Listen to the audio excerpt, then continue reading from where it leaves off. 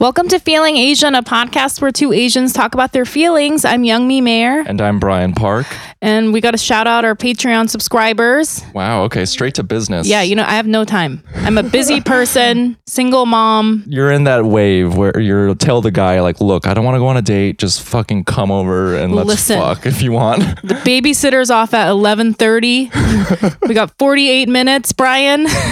Oh, trust me. If that were me, you would only need 2 minutes of that 48. Okay. Ample time. Ample time. Oh, God. You could even squeeze in a second. Okay. After wow, really? Me. Okay, yeah. That's good. Okay. Cool. So let's do I like how you started roasting yourself sexually before we do it to our poor Patreon subscribers.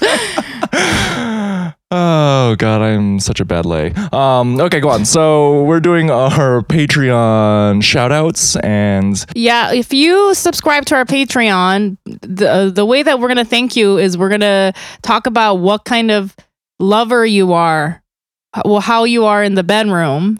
I like how we based on just your name, right? And I like how we say we're roasting then, but I think sometimes most of the time it's nice. Roasty. Most of the times it's nice. Yeah. Yeah, we got a new crop here, so let's see how this goes. Bring it on. I wish we had pictures, though.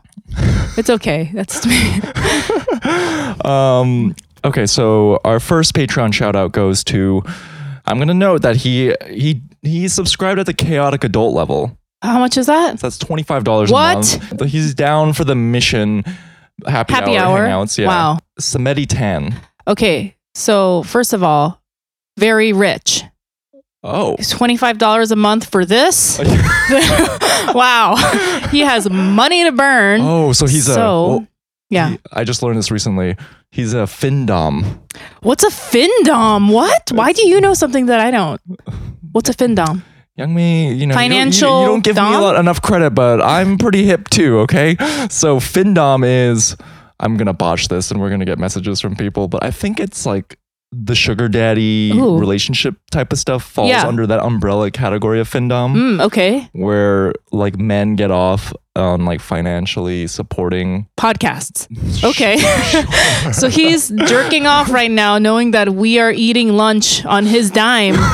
He's like, yeah, baby, I got you. Hey, we're open-minded and whatever gets you off, like we're benefiting from it. You're benefiting from it. This is a great relationship. We have to show up to his apartment wearing teddies.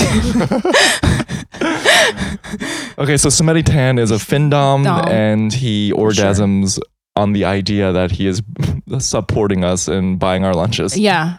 But we have to show up and we have to pretend that we're kittens or something, like start licking our face with our hands. Meow, meow, like something like that, right? I don't know if I totally agree with you on that, but I mean, if that makes you happy, then I'll go with it. Okay. All right, number 2 is Seiji Murdoch. How much money, Seiji? Not chaotic adult. I only pointed out Samedi because that was you were so impressed. I was impressed, yeah. Seiji Murdoch. That name is so like wizardy sounding. What?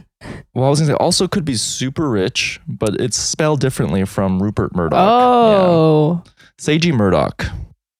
Seiji Murdoch sounds rich also. Okay, but I feel like this person gets off on us like bossing them around. You know, I'm gonna go over and tell you what to do. This room is messy or something.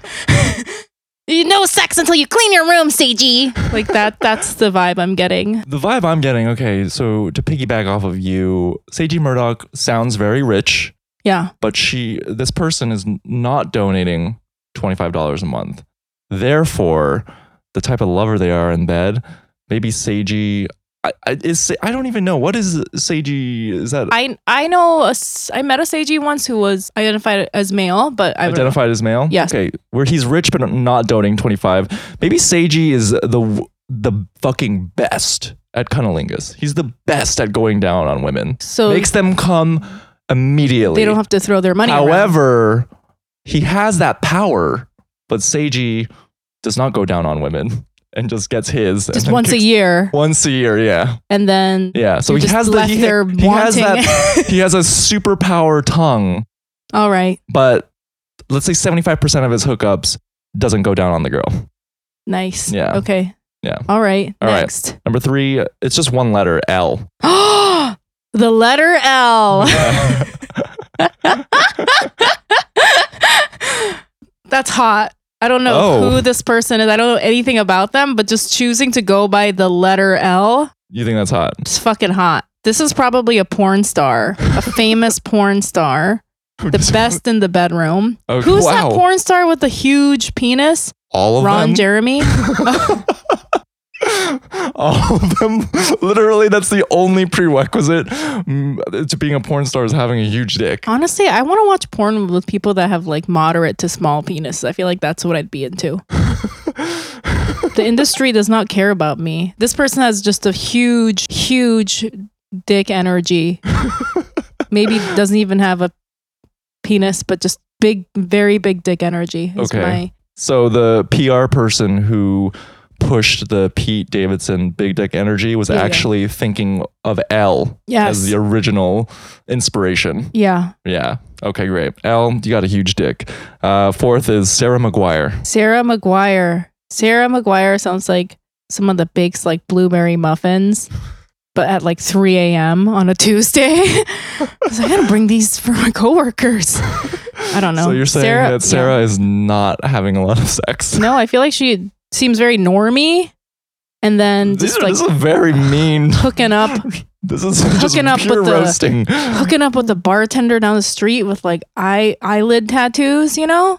You know what I mean? But you don't know that about Sarah, but right. She's hooking up with the bartender at what's a cool bar? I don't know. We're such losers. What's a cool bar in Bushwick? I don't know. Don't say Union Pool. Don't say Union Pool. This is the cool guy from Union Pool. Like, we're such losers. We're like naming a bar from like the late 90s.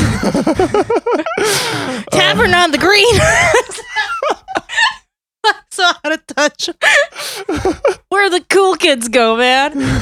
She's hooking up with that guy in the bathroom. Right. Okay. So when she fucks the bartender with eyelid tattoos, keeps on the very low. You would never know that about her. Her outward brand is I'm baking blueberry pie and bringing it to the office because I'm Sarah McGuire. Yes. But on the way low, let's say she had a bad night at work, 11 p.m. on a Tuesday. I'm going to Tavern on the Green. Yeah. What a Tavern on the Green. I'm going to fuck the bartender. You know his name and was not tell a single soul about this. Yeah. All right. We're such... you know what? We are interesting people. Last person? Last person. I can't remember if the last person asked to not be named, but I'm sorry. Maybe I'll purposely botch it a little bit. So it's Anne Go. Anne. Well, it's on or Anne Go. Anne Go. I have like such a bias with the name Anne because, you know, one of my closest friends, Anne Ishii, who was on the show. However, it's spelled differently. Okay. Where it would suggest that this person is a man. Oh, well then. The Viet way of spelling it. You were like, I'm gonna you're like, I'm gonna make sure that I'm like this one. I think this person doesn't want to be named, so I'm just gonna spell it. I'm going to spell the whole name. He lives on 453 Wither Street on Go. What's 453 Wither Street? Am I supposed to know that? No, I was just trying to expand on the joke. Oh, you're trying to give more information. Doxing this person, but you didn't get it. He's 33 years old. It's just awkward. He's a Virgo. Sagittarius moon. All right, complete the circle, Youngmi. How does this man or woman... This person sounds like they are not into sex. 100% asexual. Whoa. Is the vibe I'm getting. I'm psychic. I always say this every single time. Not into sex, just asexual. All I have to say is if you DM me asking to not be named, and now that you're hearing Youngmi say that you're 100% asexual, hates to fuck, I am very sorry. Just like sex is beneath them. You know what I mean? Like they're too important and they have too many important things to do. And sex is like too like primitive, you know? It's too lowbrow. Okay, so are we talking like he's a CEO? Probably. But he cares, he's very passionate about his company, so he doesn't want to fuck because he doesn't it takes have away time. from his attention. He doesn't have time for the bartender with the are we eyelid talking tattoos. like spiritual, like transcendence, where he? Maybe a little bit of martial arts. Yeah, something like that. That's the vibe I'm getting. Great. So he's a CEO who doesn't have a rampant coke addiction and fucks mistresses. He's a CEO that does a lot of Brazilian jiu-jitsu. And green juice. I don't know. That's the vibe I'm getting. I feel like we're gonna lose Ian as a Goodbye. Patreon subscriber. Thank you so much. We love you. Anyways, guys, thank you for your Patreon donations. For those of you listening, please support the podcast. You can donate at patreon.com/feelingasian. And are you ready to should we introduce our guest? Yes, I'm so excited. Okay, I'm super excited. Guys, this week on the podcast, we have another young person. Yes. 25. Yeah. But you know what's cool about that? We were doing Instagram Live and we were asking everyone what their ages were because we were like, we want to know what's our demographic. And a bunch of them were like 25, 24. Yeah. So you guys are in for a treat, and a fellow 25-year-old. But he's also done much more than be 25. He was a former writer for Hasan Minhaj's Patriot Act, and he is an incredible comedy writer. In Hilarious. general, yeah. Anyways, guys, please give your ears to Moss Perricone. Hi, hello. Thank you guys for having me. This is such a fun way to start a podcast. It's so exciting. It was really enjoyable. I saw you laughing, and I was like, Moss is laughing. Just as a fan of the podcast, I was loving that. Wow. We have to roast Moss. Should we roast you? No. After this, I was gonna become a patron just because I was like, I want to know what. I have a very good sex name, I think. Moss Perricone. Moss Perricone. Should we do it? We'll throw it in for free. You don't even have to donate. Oh my God, thank you. Wow. If I didn't, just by his it makes name. it a little difficult because there are personal elements to this because we know Moss. That's true. You guys we have know both too slept much. with me. Yeah. Right. We've both. And it was disappointing. It was Question not mark? good. That was honestly the last time I've come, and I am in love with you, Moss. Wow. Oh my God, you guys. Since we've both slept with him, we can't really give authentic base, but I'm still gonna do it. Finish. Okay, go on. Moss, I would say I'm not even trying to be funny. Cries a lot. A lot. Like, I will say this is very unfair because right before the podcast, I explained like 6 horrible romantic entanglements that I'm in, and so I think I came across as a very emotional person, and I guess that's actually kind of accurate. I wasn't even basing it on those stories. That's what the vibe I get. Yeah. Vibe check. It's true. A lot of crying, like, you know, the kind of crying where at first you're like, oh, this is romantic and sweet. And then it goes on a little too long. And you're just like, all right, man. Okay. That's is that accurate? Not particularly, but not accurate, I guess. I haven't never cried during sex, but it's not every time. All right. Wow. I weirdly run into Moss at concerts. Yeah. And I think one time I ran into you at Tame Impala at Madison Square Garden. And wow. I was with a friend, and my friend was like, oh, I think my friend was kind of seeing that dude. And I feel like Moss is he's a bit of a Lothario. Oh my God. Wow. A crying Lothario. Crying Lothario, yeah. Just crying all over town. Right, but here's the thing. Moss has that French, like, minimalist APC vibe. He's never, if he's like with his boys and they're like trading hookup stories, Moss is the one who isn't really saying much about his quote unquote conquests, because deep inside he knows that he's fucking more than all of the people at the table. I think that's like the basis of big dick energy. It's like the quiet, just like, yeah. It's like, yeah, that's cool that you did that. Mm-hmm. Yeah. And also sick. Lots of tears. Then also crying. Big dick energy, full of tears. Yeah. Yeah. Was that everything that you dreamed for? That was really good. I love that. That was fantastic. Oh man, Youngman, how are you feeling? Wait, you feel bad? What? That I didn't pay for that. I would have happily. Well, you can still pay. $25. Please, feel free to subscribe, Moss. There's nothing really stopping you. You could actually do it right now. No, on your I got phone. everything I needed. Phone's in your hand. What is it's like, you know, like when you're going out to dinner with your friend and they're like, I'm gonna Venmo you, and I'm like, why don't you just do it right now? Yeah. You're looking at your phone, and then they like never like, Venmo no, you. I'm going to. Yeah. No, I'm gonna Venmo you. Trust me. It's $12.95, man. Like, How am I feeling? Okay, so I wanted to tell this story because something very funny happened to Brian and I. Oh, so as you know, if you subscribe a certain amount to Patreon, we do bonus episodes and we do like the most chaotic sex dating stories. Like it's just advertised as our dating stories, but then they also just coincidentally happen to be very chaotic because Young May and I are tragic and so exciting. We say everything. Oh, and wow. so then I told this story we just recorded a few days ago. Yeah. And the Patreon episode is coming out today, the bonus episode. If you're well, I guess by the time this donate to our comes Patreon out, for exclusive access to it. So if you've probably heard the dating story if you're subscribed to Patreon. But so I told Brian the story about this like weird thing that not weird, but just like a weird thing that happened with this person.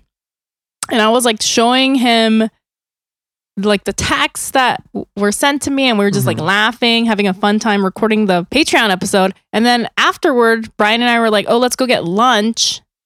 So then we went across the street to this restaurant near Brian's apartment, and out of the corner of my eye, I see the person that I was talking to Brian about on the Patreon episode, just chaotically bopping around. This person is pure chaos, bopping around on the street, hair blowing in the wind. And it was so, and then the funny thing is that like I didn't even notice this, but I immediately like pulled my mask up and immediately switched to Korean and just started speaking fully Korean to Brian. I was just like, oh my God, that person that I was talking about is right behind you and he's walking around. And I was just like, and then Brian was like doing that thing where, you know, like in middle school where your crush comes in the room and you're like, oh my God, there's my crush. And then your friend is like, like making a big show. I was like, don't look, Brian. Yeah. And he was like looking like he was doing that fake stretchy thing. He's like, oh, I'm just stretching my arms. And I was like, Brian, I was sincerely stretching. I also wanted to see what the fuck this guy looked like. And I can confirm that. See, these are the types of dudes where, as a dear friend of mine, Young Me, I'm like, why him? Yeah. Why? Okay, Brian, but you also said that he was hot, though. Oh, that's a good reason why him. Let's just say he has a tank top with skinny jeans, but skank top, which is a tank top that's cut where it's cut on the side.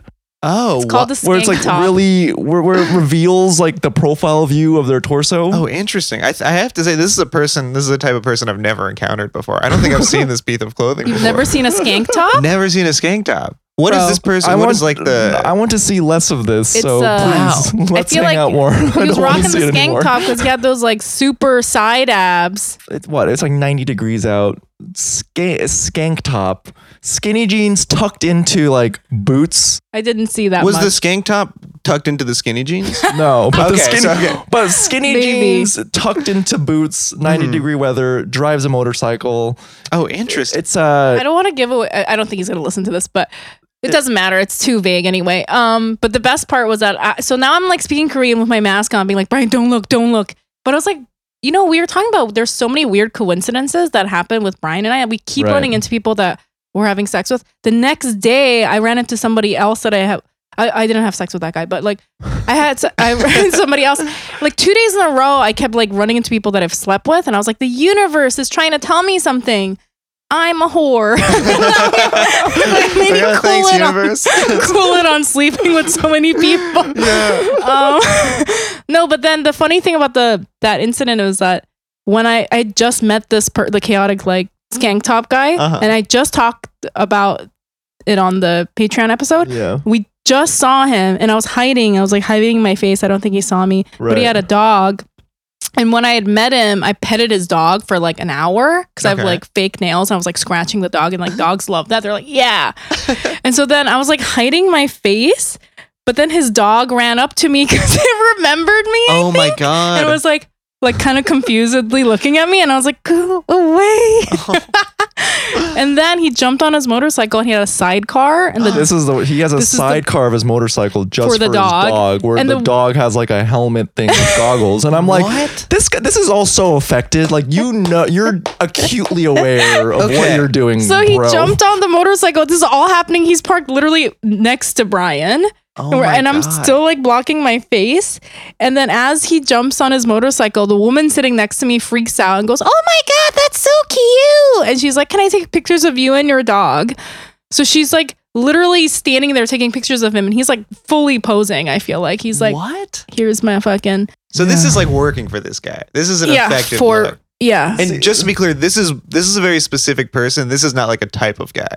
This is like, I feel like this is a type. It's this like is a type of guy. Adjacent. Yes. Oh, okay. Yeah, that makes sense. Yeah. But I was like, is this a skater? Is this like a... No, it's like Burning Man. It's not a skater. It's just like somebody that I should have nothing to do with in my real life. A few days later, he texted you, invited you to a place because he's spinning records there. Kill me, Moss.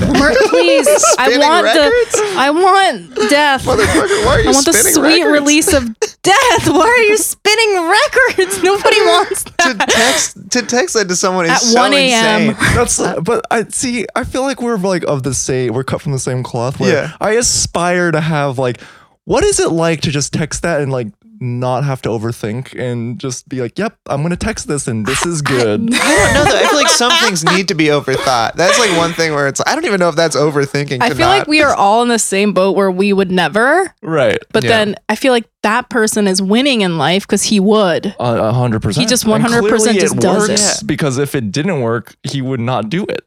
I don't know though. I feel like that's a person who has a lot of people who make fun of him to their friends. That's a person who's in a lot of like getting roasted in every group text in Brooklyn. I honestly, I was like, first when I told the story to Brian, I was like, this is so chaotic and terrible. But then I was like, kind of want to keep texting this person because I want more material. Oh God.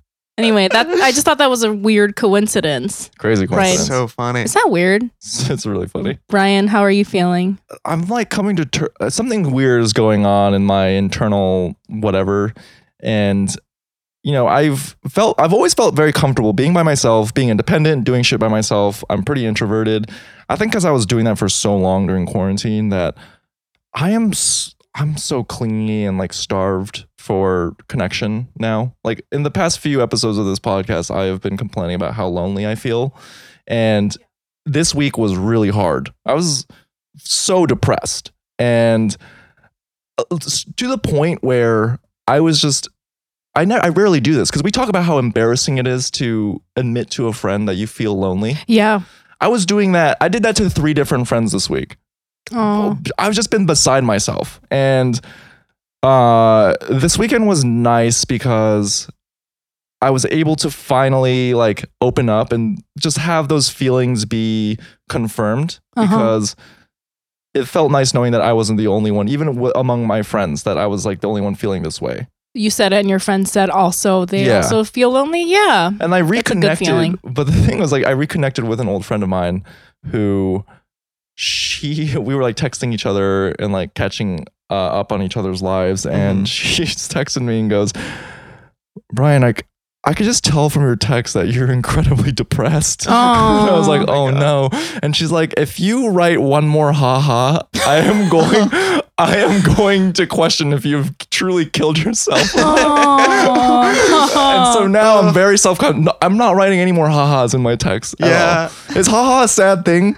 I didn't think so, but now I'm thinking about all my texts. And I'm like, I think I come across as very depressed. I'm always saying ha-ha. I'm always saying ha-ha. And I'm like, oh shit. Maybe I'm going to convert to the LOL now. How close of a friend she is that she could read the depression and the ha-ha. Yeah. Yeah, maybe. Read between the ha. You've been telling me that you're really lonely. You're like, oh, I've been trying to hang out with my friends and everyone sort of like is blowing me off. And I was like, I'm your friend. You've never asked to hang out. But that's on me though, because I have this like complex where I assume that people don't want to hang out with me. Yeah. Me too. So me too. I feel weird like sending an invitation like, hey, I want to go to the beach. Sorry, is that fucking stupid? Like, you don't I know it's a dumb thing. Like, I don't know if you want to do this. Whereas like if people invite me to their place, I don't immediately like accept it right away, you know? Because I'm also like, you know, Fumi yesterday invited me to a cookout at his backyard. And, like, my immediate reaction for me was like, oh, he doesn't really want me there. Like he's just like kind of inviting me as a formality. But then I had to like talk myself out of that where I'm like, you know what? No, I just have to accept this at face value. If someone doesn't want you there, they wouldn't fucking invite you. Yeah. I have that so too. Much like insecurity I have that I have to work through. Yeah. Well, that's what's great about getting really lonely is it forces you to work through that and like to go to places like that you probably wouldn't go to. Like, I feel like I've accepted so many invitations in the last month that I never would have accepted just because I'm like, I'm so lonely. Yeah. And like, not because I think people are stupid or I don't want to hang out with them, but because it's like, I would have that feeling of like, oh, does this person really want me there? Are they just being nice? Would I go and then not really have a good time? You know, like you get to a point where you're like, fuck yeah, I will meet you anywhere. I will like, yeah. I feel like I get so few invitations to anything. And I feel like I'm so a lot that I think I'm like past that where I'm like, oh, this person knows what they're getting into if they're inviting me. Oh, interesting. So they must want me there. But also I think that nobody ever wants me anywhere too. Let's get dinner in K-Town this week. Okay, let's do it, Brian. Okay. Don't invite Moss. I was like, they don't want me there. I'm not gonna. Can he still hear us? No, obviously. No, I would love to. Are you kidding me? I would love to go to K-Town with you too. Oh, we would have so much fun. I have friends, everyone. Yeah. They're actively enjoying hanging out with me. For sure. I mean, yeah. See, Moss, you're one of those, I don't know, we haven't really like hung out that much outside of comedy. Yeah. But it's like, do you ever have those people where you're like, damn, I want to be friends with them, but I just don't know how to like make this materialize. Actually, Brian and I were talking about this before you got here. I was like, he said the same thing. He's like, I haven't really hung out with Moss, but I just feel like really comfortable around him. And I was like, me too. I think I've met him like one time, and I was already like, oh, he's like my friend, like in my head. That's so sweet. I love that. Have people told that? Have people told you that? As a politician, it's the Bill Clinton people effect. have told me that, and it's confusing to me. Because I feel like I generally don't feel comfortable with people, and so, and it's a weird thing where when people tell me that they very quickly feel comfortable with me, I'm like, it's almost a thing of like, wait, why is this so easy for you? Like, this is so hard for me. But I think it's very sweet. He's like cursed with a friendly face, yeah, friendly demeanor. I feel like I could just like tell you anything. That's so funny. Yeah, people say a lot of weird shit to me because I think I have very inviting eyes or something. I think it's your whole like your personality. Yeah, I don't know. Big dick energy. It's how much time I spend crying during sex. I get it all out. I'm very open. I'm vulnerable. Moss, how are you feeling? Oh, I'm feeling bad. I'm doing really bad. Oh, wow. Yeah, I don't know. I've just been in a funk. I won't go too into details just because. Of course, this situation is still ongoing, and I don't want to give anyone else's shit away. But I personally, I had a heartbreak a couple weeks ago. And it's just weird to have that in all of this, where it's like to feel this way. And I feel like I felt this way maybe once before. I had like one really bad heartbreak 3 years ago, where the kind, where you're just kind of like floored and you can't really eat, and like your body just feels like a little bit different. Yeah. And the first time that happened, it was hard because I didn't know that could happen. I didn't know that like a breakup could be that bad. Like the first one you have, I was probably 21 or 22. And I was just like, I was like, this must be specific to me because I cannot imagine that everyone feels this way at some point and is fine. And everybody does. And it's just very painful. But I think it was easier then because I could like, with stand-up, it's like you have like, there's a place you can go every night. You have your shows. And then if you don't have a show, it's like, you have places that your friends will be because their names are on the poster. So it's like, I know this person will be there. I can go and show up and just like drink and talk, whatever. Yeah. And so that was so nice to have. And to go through that again without any of that is like, oh, this is really fucking hard. Yeah. It's like the loneliness is like being in your room, being like, okay, I'm sad. Yeah. And okay. And then it's like, I guess I just wait till nighttime. Like there's nothing to do. And then nighttime feels way worse. Yeah. Oh, but it's sorry. okay. No, it's totally fine. I feel like it's one of those things where it's like, I feel like these things, as serious as they are and as bad as they hurt, are always fine. In a year, I will feel so fine. I will like, it'll just be kind of funny, but it's pain, but it's like not serious pain, I think it's serious pain. I think I have like PTSD from like some breakups. Yeah. Like it's a weird thing, like what you say, because it's like, obviously every single song that's ever been written is about breaking up, but like people, like it is like a traumatic event. It's like trauma. Yeah. Breakup. And I feel like a lot of people get fucked up for life from a lot of breakups that they experienced in their early 20s. Yeah. You know what I mean? Oh God, I hope not. I mean, no, like they never resolved the like the other. I feel like I went to therapy once and I was talking about this breakup that I had when I was 20 years old, and I was like, shit, I don't think I ever fucking recovered from that. That sucked. really hurts. But yeah. You're right. It's just traumatic. It's like, I mean, to lose somebody that you've in whatever way constructed a little life around is like you grieve, and it's very painful, and like. But I imagine, like you said, it's probably it is so much worse in these circumstances because you don't have as many distractions. Yeah, to do it with no distractions, no job. Like I was working, I was like, this was actually right when I started that Patriot Act, and so it was like I had that excitement of like, oh, this is all consuming, like this is going to take me away from that. Yeah. Now Patriot Act is over. I have no job. The world has shut down. Yeah. It feels designed to make this breakup very hard. Right. You have to like look at yourself in the mirror and be like, what is wrong with me specifically that this is going on? But it's very interesting. It's like, it's interesting to observe what's happening to me, to be like, oh, this is how I would feel if this was happening. This is like, it's just interesting. I feel like during these times, any sort of negative emotion is like almost unbearable because it's like I'm so stressed out about work, about my life, about everything that's going on. Like everything else has to feel good or nice. Like I like hook up with people. I'm single. Yeah. But now I've like stopped interacting with a lot of people because I'm like, I can't risk that this person's gonna reject me. So I'm just not gonna talk to them. You know what I mean? Because if I'm like, even if it's someone I'm hooking up with or whatever, if I text them and they don't reply, like that feeling, it's too much for me. Yeah. So I'm like, I'm not gonna deal with. I need everyone around me to be safe feeling, and like even my friends. Like I need this person to be like a safe feeling person. Yeah. You know.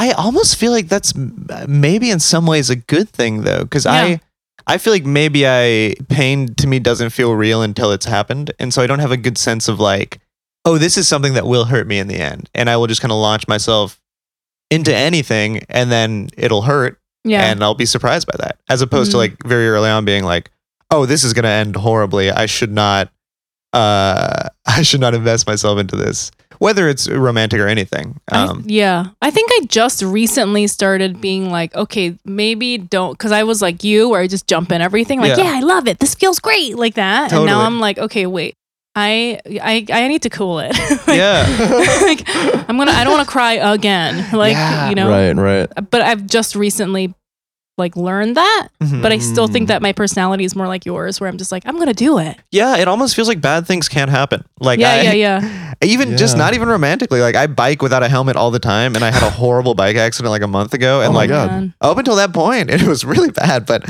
until that happened, I was like, well, I know it's dumb to ride my bike around without a helmet and to go on these long bike rides without a helmet, but like. That's not gonna happen to me. Yeah, I'm so lucky. Shit. And then I just got thrown off the bike. Oh my god! Landed on my head. Had to go to the hospital. God. It was really bad. Oh my god! The last of my wounds are healing right now. Where did you get injured? I dislocated my shoulder, and I somehow, thank God, my head was fine because I went over the bars and landed on my face. And my God. I think what happened is my shoulder kind of came down and broke some of the fall. Okay. Yeah. And they were worried that I had brain bleeding, which was so fucking scary. They were like, it sounds like I'm making this up, but a doctor really said, he was like, you seem fine, but there's a type of brain bleeding that happens so slowly that you won't know until it kills you. Oh my God. And I was like, what? And he was like, yeah. And I was like, is there anything we can do? And he was like, we can give you a CAT scan, but do you really want to do that? And I was like, should I do it? And he was like, well, I don't know. I mean, and I was like, well, what happens if we don't do it? And he's like, well, there's a chance, it could kill you. And I was like, so we should do it. And he was like, yeah, but it's kind of late. And I was like, ended up not doing it. And for 2 weeks, I was like, all right, I could die at any second. And my God. I don't know who this fucking doctor is. It was so scary. Yeah. Oh my God. But yeah, it was awful. Holy shit. So crazy. That is insane. So insane. And oh my God, this is the other insane thing is that when I got up after I'd fallen, I like called my dad just because I was like, I just listen to me talk and tell me if I'm coherent. So I want to make sure that I can bike myself to the doctor. Right. And so I talked and we were talking and I was like, well, I just don't want what happened to Liam Neeson's wife to happen to me. Oh, yeah. Where she hit her head and she thought she was fine and then she died. Dude, I remember that. Yeah. Oh my Shocking. God. And then when I was in the doctor's office and he was explaining the brain bleeding thing, there was a nurse in the corner and she looked up and she was like, "Oh, that's what happened to Liam Neeson's wife." And I was like, "No, fuck you guys." It was so annoying. That is my worst nightmare. Yeah. That I get an accident and I think I'm okay, and I'm just like eating dinner. I'm like, and then die. Jesus, Dude, that's crazy. It was so crazy. Oh my God. Well, Yes, I'm glad that your brain wasn't bleeding. Thank you so much. I know I don't know how slowly the bleeding happens. I could drop dead any second, I guess. Maybe still. Be a very exciting No, podcast. I think you're out of the window. I think so, It's been a month? It's been a little over a month, yeah. Yeah. God Must damn. be good. I'm not a doctor, but I'm going to say Thank there's you. no way I don't know that if you he have was a brain doctor, bleeding. honestly, the way he was talking to me. Holy shit. Moss confirmed big dick energy. Up top just goes, yeah, I've been feeling kind of bummed. Proceeds to tell about a brutal heartbreak and then a near-death experience that consists of brain bleeding. If I saw you on the street, I'd be like, there's nothing going on with that man. He has a wonderful life. He actually That's has so inviting funny. He looks eyes. rich. I want to be his Yeah. friend. I want to tell him everything. He looks like he just got back from Santorini or something. He's just so relaxed. Oh, that's so my sweet. God. Well, here's Wow. another funny connection is that I got into the bike accident because I was texting this person. What? I know. The person that you just broke up with? Yeah, breakup. Quote, It was a unquote. weird situation, Yeah, but yeah. Wow. Coincidences. This I know. world is, what does it mean? Wow, but I bet you're. What does it mean? You're such a sweetheart Oh, that I thank feel like you. you would have responded like, "Hey, sorry, I was MIA for a bit. I almost I was in the died." hospital. I was in the Didn't hospital. mean to ignore you there. That's so yeah. The text chain is so funny because it's like we're texting whatever, and then there's like a 3-hour gap, and then it's me just being like, "Hey, sorry, I've been in the hospital." That's amazing. Wait, I think that this trait of like being under a lot of stress and pressure and pain, but pretending that everything is fine is super Asian. So Yeah. with that, I'm going to ask you, Moss, how Asian are you? I'm weirdly Asian. I'm like Asian in a way that I don't know how common it is. I'm half Indian and I'm half Italian. But the Indian family, my whole life they were in India, and I would see them every couple of years when I went to visit. But my whole Italian family, I grew up with like very closely, and so like I don't feel very Indian. I was raised purely Italian. I don't know a lot about Indian culture, and like Yeah. it was funny when I started that Patriot Act. I was like mispronouncing everyone's names. I was like, I would get put on things that were like Indian things, and I would just be like, I don't know how to tell you guys. Like, I'm not Indian. Like, I have the face of an God. Indian man, but like, I don't I know. remember when you first started that job, I was like, "Oh, how is it?" And you're like, "Dude, I'm working on this assignment about the Indian election, and Yeah, I'm so overwhelmed right now." yeah. There were so many names that I didn't know. They're just well-known people in Indian parliament, and like all the Indian people and staff were like just using shorthand and stuff. And I was like, I don't know any of these names. I barely know who. It was just insane. So funny. Oh So my where did you grow up? I grew up in Southern California. Okay, with your like Italian side of your family? Yes, Yeah. and we have like a big family compound that my great grandpa built. Like A cult. It's very cultish. Is it? It's a Whoa. huge like massive Italian family, and there are Yeah. these 3 houses in Southern California that everyone kind of grew up in. They're all next door to each other. Whoa. Like my dad grew up there. I grew up there. Wow. Whoa. And everyone lives there in the summertime. Mm. All of the people come. There are beds in the hallways. What? Yeah, and I was one of the only people at a certain point who lived there full time. So. Mm. Everyone would come. It would be like a ton of people. All the rooms filled in the summer, and then during the year, it would just be me and my dad. Whoa. And so it was a very interesting. Whoa. Yeah. Wait, so your dad's Italian? My dad is Italian. Okay. Yeah, yeah, and it was so like we would have the big dinners every Sunday, making sauce and like that. I feel very close to, and Yeah. the Indian thing, I'm like, Yeah. I like Indian stuff as a white person likes Indian stuff. It was very Whoa. funny in college, like going to college with a lot of Indian people. I went to NYU where there were tons of Indian people, and it was Right. like.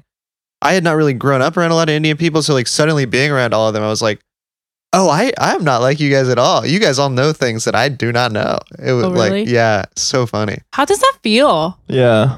It feels, I think more than anything, it just kind of felt funny. Where it's like, "Oh God, I'm totally that guy," and like, I remember I made a friend named Sachin. Yeah. And for weeks I was calling him Sachin or whatever, and then Mm. like a white person was like, it's Sachin, right? And I was like, my God. "Oh, I totally didn't know that. I had no idea." That is so funny. That's really funny. Yeah, it's Yeah. an interesting. I think more than anything, it was just kind of silly.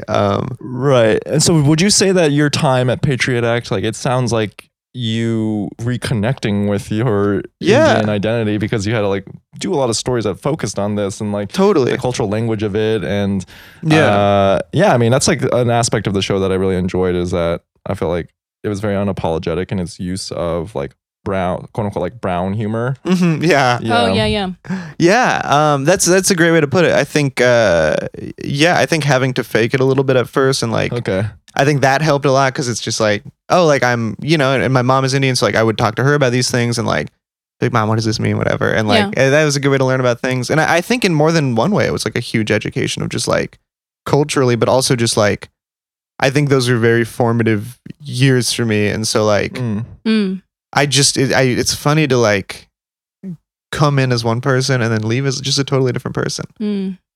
Wait, so is your mom very Indian? Like she grew up there and stuff, or she grew up there, I believe, until she was probably 7 or 8, and then her dad was a doctor, and I guess the story is that, and I don't know how true this is, but what I've heard is that he wanted to be an actor, and so he moved the family to LA and became like a resident doctor at like UCLA or something. But I guess I don't think he ever tried to be an actor, but maybe just generally was attracted by it. I don't know, but somehow they ended up in LA, and so she spent most of her teenage years in California. Okay. So she's like pretty American then, because I feel like super American. Yeah, if you move when you're 7, that's like technically you're like second generation. Is that how that works? I think it's third generation. Yeah, it's like 2.5. I think 2.5 sounds good. Yeah. Right. So you're like very American. Yes. Right. That's a good way to put it. Yeah, I'm super American. Yeah. So when you see like shows or there's like an increase in Indian representation or just brown representation, does that like resonate with you at all? Or is it similarly like, I'm like different, Yeah. I think that's such an interesting question. I think in some ways it resonates, in some ways it doesn't. I think seeing people as simple and shallow as it is, I think seeing people with a similar face as you is like, has an emotional impact. I don't know how significant it is, but like emotionally very effective. Like I remember when Aziz was on Human Giant. Yeah. And I remember just seeing him being like, whoa, what is this weird little Indian guy gonna do? Like I remember thinking it's so weird that he was on TV. I genuinely thought like, how did he get on TV? He probably won't be again. And then he popped up again. I really was like, wow, what a fluke. Yeah. It seems so, I don't know why, but just seems so out of the question. And then to see him like with stand up and then with Master of None, when like he was just, just this show about him living this life. I was like, he was in Italy too at that. Oh, that was so weird. That was insane. That felt like it was just for me. Just the Moss season. That made me very emotional. This is so stupid to say, but there was a scene in Master of None of Aziz having sex. Yeah. And I was probably in college, maybe when I saw that, or maybe late high school, but I saw that and I like cried a little bit. And I was like, I don't know why I'm crying, but it's like, that just seems so insane. Like I think you just, as an Indian person, maybe sometimes you don't see yourself as a very sexual person. And to see that was just like, whoa, what the fuck? This is not what I associate with people with this face at all. Sexually like desirable. Yeah. That's interesting, because it's like the absence of people that look like you on TV doing stuff makes you think that that's not desirable or something. That makes sense. Yeah. That totally makes sense. And that's what the weird thing is. Like, I think there's a small part of me, even when I see somebody like Aziz on TV or an Asian person, there's like a part of me where I'm like, what's this person doing here? I'm not used to this.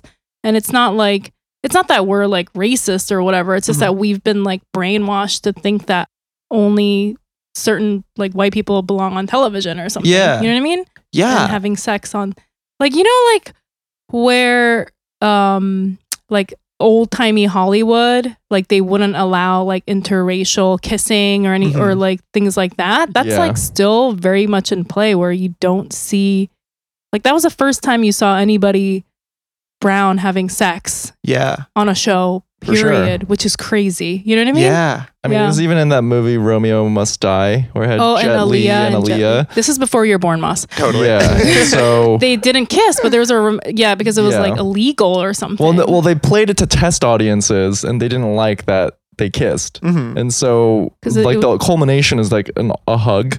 between Jet Li and Aaliyah. Wow. And you're like, okay, that's also awkward because you're supposed to, like, why are you just hugging? Like, you guys just saved each other, you know? It's so weird. It's like we're all brainwashed to think that, no, Jet Li can't kiss people or something. Right. Yeah. But, you know, it brings up an interesting point because I've had a similar relationship to Aziz in that, like, I saw him when I was young and it kind of planted the seed in my brain, like, oh, someone who isn't white can attain mainstream success in this space. And I feel like it's almost an unwanted or sometimes wanted side effect of being like an Asian person who is in popular media, where you just have like the weight of the world, like this entire group of people on your shoulders, because now you've become like the de facto representation and voice for, you know, in Hassan's case, like billions of people. Totally. They're watching that. And I guess, like, from your time working there, was that like a pressure you felt at all where you're like, damn, I feel this is how I identify with my identity, but then I'm like creating this show that like millions of Indian Americans are tuning into every week, and like we have to do good on our end. Yeah, that's so interesting. I think it was hard to think about.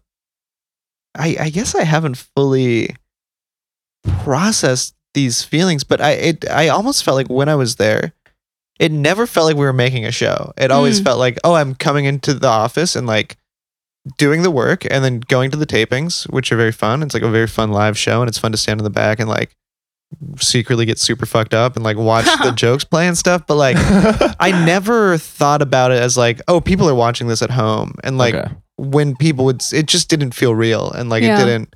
After a certain point, I don't feel like there's a lot of difference between like emotionally between like 100 people watching something you do and like millions of people watching, because it's just like at a certain point it's just like I can't compute all of that. And like I'm sure it felt different to like obviously Hassan, who's like out in front of the whole thing and like people are coming up to him, but like for me, just like coming to the office, writing my jokes, hanging out, it was just like, this is work, and like it's you know what's interesting about that? Don't you think that's like how Aziz felt? He was like, I'm just writing jokes, and then people saw him and were like, you're the representation for, and then but for him, he probably felt like you, where he's just like, I just write jokes and okay. But I feel like in the case of Hassan, like I felt like he kind of leans into that. He's sort of accepted that role a little bit because I think he's happy with it. He's happy with he it, likes and it. he's like very comfortable speaking about like identity politics. Yeah, it's like kind of steeped in his whole brand or persona. Totally. But for like Aziz, I'm sure that was like, oh, I didn't ask for this, but I guess I'm like this unofficial like mascot. It's such an interesting, messy thing. I don't know how to think about that really, because it's like it does mean a lot to like see somebody who looks like you up there, but like at the same time, I think as an audience member, like maybe there's some response, like you have to be responsible for those feelings that you have and not like really put that much, because I mean, like especially with Aziz, it's like this is just a guy. This is just like, and he didn't want this, and like I don't know, maybe that's just something that happens in this stage of it when we're having more people, and like of course the few people that go first it's gonna be fucking messy. But hopefully we'll get to a point where it's obviously where it's just normal, and it's like you can just be like whatever. You know? Yeah, like it's an interesting thing to think about. Who has ownership? Because like how you said when you saw Aziz, like how you were feeling, who has responsibility and ownership of all that? You know, like he probably didn't want, you know, maybe he does, but like he probably didn't want to be like a role model for people, but then he has to because of how he looks and his culture and stuff. Yeah, he wasn't trying to make me cry by having sex on TV. He didn't think it was going to happen at all. He was just like writing a scene. Or maybe it was. Or maybe he did. When he typed that, he's like, I'm going to make a 21-year-old Moss Perricone, half Indian, half Italian kid cry with this one. And then the second season, we're going to Italy. We're fucking doubling down. Well, I think Moss would enjoy this. Wait, I didn't know that you are biracial. Yeah. And as somebody that's biracial, I wanna just say this. I don't know if this is incorrect. Tell me if I'm wrong. I feel like I rarely see people that are biracial and part Indian. Is that real? I don't know. Feels real. It's always I wonder, because it's always interesting when I meet another Indian European person. I feel like I've met a lot of like half Indian, half American people. Okay. But the Indian European thing is interesting. And to meet another Indian Italian is like very strange. And it's happened maybe once or twice. And we're always like, whoa, I didn't know there was another one. Wow. Like, did you fight each other? We didn't know. To the death? They're dead. We did look very similar though, which was so weird. Yeah, it's like, I guess this is just what happens when you put these two cultures together. You get this face. So amazing.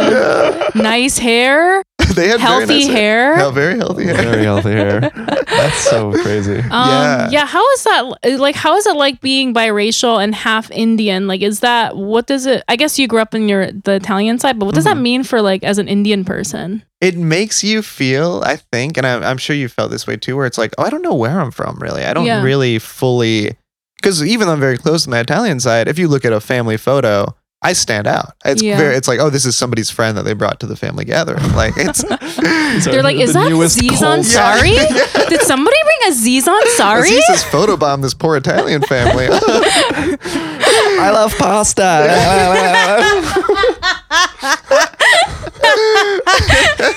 Oh my god. Yes, it's so strange. And this is kind of shameful to say, but I had a emotional moment. I think the closest I felt to kind of feeling like I was from somewhere was I had to, for work at Patriot Act, there was a Trump Indian rally in Houston, I think, where Trump and Modi were speaking together. It's called Howdy Modi.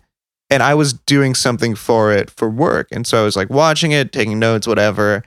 And they had these Indian girls come out who were like, these like Indian girls from Texas. And they were like, I never knew if I felt like I was from Texas or if I was Indian. And then I realized I was American. And I was like, oh, I know this is a Trump rally, but God, that really speaks to me right now. And I felt like, I was like, just very like, fuck, I can't believe I have to watch this. This is so fucking stupid. And then I was like, oh, this part's really good. This is just for me right now. I relate to these Trump supporters. Yeah. Whereas everyone else at the office is like, these fucking idiots. Yeah. And you're like wiping tears like, yeah, for sure. So stupid. Yeah, I think I relate to that because like I said, I grew up in Korea, but I always felt like in Korea, there's like a big stigma about being mixed. And I always felt that growing up. Yeah. And so I feel like when I moved to the States, even though it is very racist here, at least there's like room for people like, there's like, like you can, like what you're saying, you feel very American. I'm like, I feel very American. Yeah. Like, yeah, there's like racist shit that happens to me all the time. But I'm like, if I say I'm from America, no one's going to be like, no, you're not. Like, you know what I mean? Like, yeah, I mean, they are, point. But like, not in the way that Koreans would be like, no, you're not. Interesting. Yeah, I have a little bit of different because growing up, I grew up in Texas and I've always identified like those two women you described in that video, like, oh, I'm in between. I'm very American. But I think there was just like too many times I've been burned by systemic racist bullshit where like it was the straw that broke the camel's back. And now instead it's like as a reaction, I've kind of leaned into this like Korean aspect of my identity. Of the Korean American identity, I feel as being someone that's biracial, I feel like for you, that's easier because you look very like Korean. Yeah. I feel like for me, I'm feeling that burn from both sides. So I'm just like I can't, like, even when I go to Korea, every single time I'm like overwhelmed with how much negative feedback I get. Because Korean people are like, say stuff openly. And it's just like, I'm like bombarded with weird comments. And so I'm like, both places I feel kind of like hot potato-y. Like I don't feel, interesting. You know what I mean? Yeah. Oh, it's such a little journey. It's complicated. It's such a, that's such an interesting point about maybe, acting more Korean or like trying to delve into that a little more. Like I feel like I'll do that with like, I'll go through phases where it's like I feel more Indian or like I feel more Italian or like, it feels like a winding road where it's like I don't know where it'll end up, if it'll ever end up anywhere, but you pass through a lot of interesting places. I mean, do you ever feel like even among you grew up with it like much more close to your Italian side of your family, but like, do you ever feel like there's a little bit more distant because of your biracial identity? Yeah, I don't think I've ever been treated differently, of course, by my family, but I think there is like a little mental thing, like a maybe internal personal thing where it's like, it's all in my head, but there is like a little bit of a distance where it's like, oh, I do feel, I don't think as a kid I ever would have put the words to it that it was because of how I looked, but there is like a sense of like something's different. Like I remember the first day of first grade, I was the darkest person in the class. And I was like, I feel different. I don't know why. And then I thought it was because I was the only one wearing khakis. And I was like, it must be the khakis. But I remember that it's such a memory. So interesting. Yeah, it's so sweet. Yeah. It's such a visceral memory of just being there and being like, why? What's different? And it's like, oh, these fucking khakis. Of course, everyone's got blue pants and I got these khakis. That's so interesting. What the fuck? That's so sweet. And I stopped wearing khakis. Oh, that's so sweet though. Very sweet. I like seeing the one, like what you were saying, the family photos. You're different. Like we're spicing it up, man. It's just like this like boring ass white family, and then here we are. Yeah. Someone got freaky. Anyways, Moss, this is another question that we like to ask all of our guests, and that is, what is something that you're proud of? Oh, interesting. What am I proud of? What's like a typical answer someone gives to that? Is it like a work thing or like a... We can't say. No, you just have to tell us what you Just tell us. There's no right or wrong answers, I feel like this is Moss. you being very Asian, though. You're like, what did everyone else say? Yeah, I'm like, I'm also proud of what they said. Yeah. Is it A or B? What's the answer? I am... Something that I think I take pride in is that I think I come back to this a lot. And I had this, not to go on too long about this very simple pride question, but I had a very good acid trip when I was in college, and I kept I had this image of myself of just like, it's funny, I've never talked about this, but of my head, like of just kind of standing and like just looking up at the sky, and I just kept seeing myself that way of just kind of looking up at the sky, and it's like, I felt, and maybe it's less of a visual thing and more of how it felt emotionally, but I felt like that was such a quality of myself that I take a lot of pride in, where it's like, I am just like, maybe not observant, but I think I am, I think I take things well. Like, I think, and maybe the sky thing doesn't fully make sense verbally now that I'm saying it out loud, but like, it feels like it makes sense, where it's like, I think that if something really bad is happening, I think I can handle it okay. And I think that I can like be sad, but maintain a thing of like, well, this is all a little bit funny, or like, this is an interesting thing to get dealt. But I don't think I ever get sad about being sad. Right. That's something I take a lot of pride in, where it's like, I can stay level. That makes sense to me. Because even before we started recording, you filled us in a little bit on this heartbreak that you were experiencing. Sure. But you follow that up by saying, this will pass. Like, this too shall pass. Yeah. Which I feel is something I have to remind myself constantly, because unlike you, like, I get sad about being sad. Totally. I have to like check in and be like, okay, no, this is going to pass. Like, in a year, this will be a nothing. Yeah. I think that's like very interesting and good answer. And it's also something that I like take pride in with myself. Like, I can handle a lot. Yeah. And it's interesting that you have like you can see that about yourself, because I was in therapy once, and I was telling my therapist, I was like, I can handle a lot. Like, I'd never get stressed out. Like, under pressure, I'm fine. And I was like, oh, I think it's because I had like a shitty childhood where I had to deal with a lot of like abuse, and I just know how to plow through stuff. But my therapist was like, no, I think that's just like your personality, and like you should that's your strength. Yeah. And that's not because of anything. It's just who you are, and that you should be like proud of that. Oh, that's really sweet. Yeah, so you should be proud of that. Not a lot of people can do it. Yeah. Thank you so much. Yeah, that's something that I have to like make a conscious effort to get better. Brian can't do it. He gets freaky reeky on us. But I think sure. 100%. And then I have to be like, Brian, breathe. Brian. There's been so many times in public where I'm like, Brian, it's gonna be okay. I know. But you shouldn't be ashamed of that. That's cleansing for your soul. There's other good aspects of myself. For sure. There are other things to be proud of. There's other things. And Moss, yes, to answer your question, most people, they do talk about their career, but you described an acid trip, and that's okay. Totally. A rambling acid trip. I take no pride in my career. It's all just acid.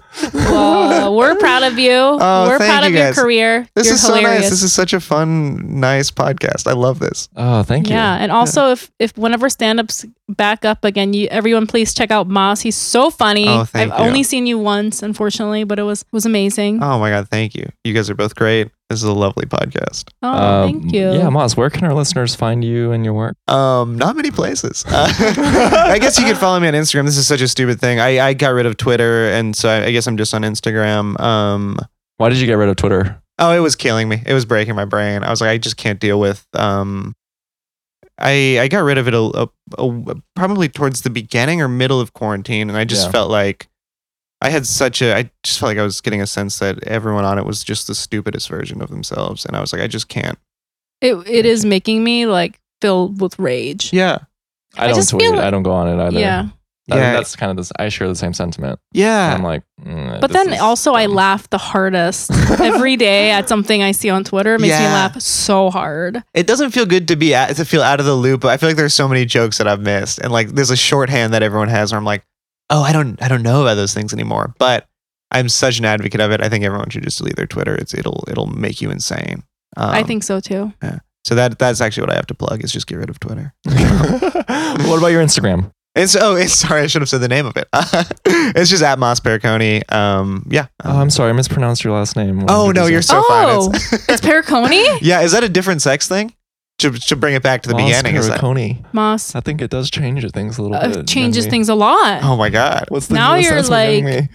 Now you're like whips and chains. I feel like whips and chains. Like you're eating like a hoagie, like a full blown fucking submarine sandwich. Wow! While pumping away.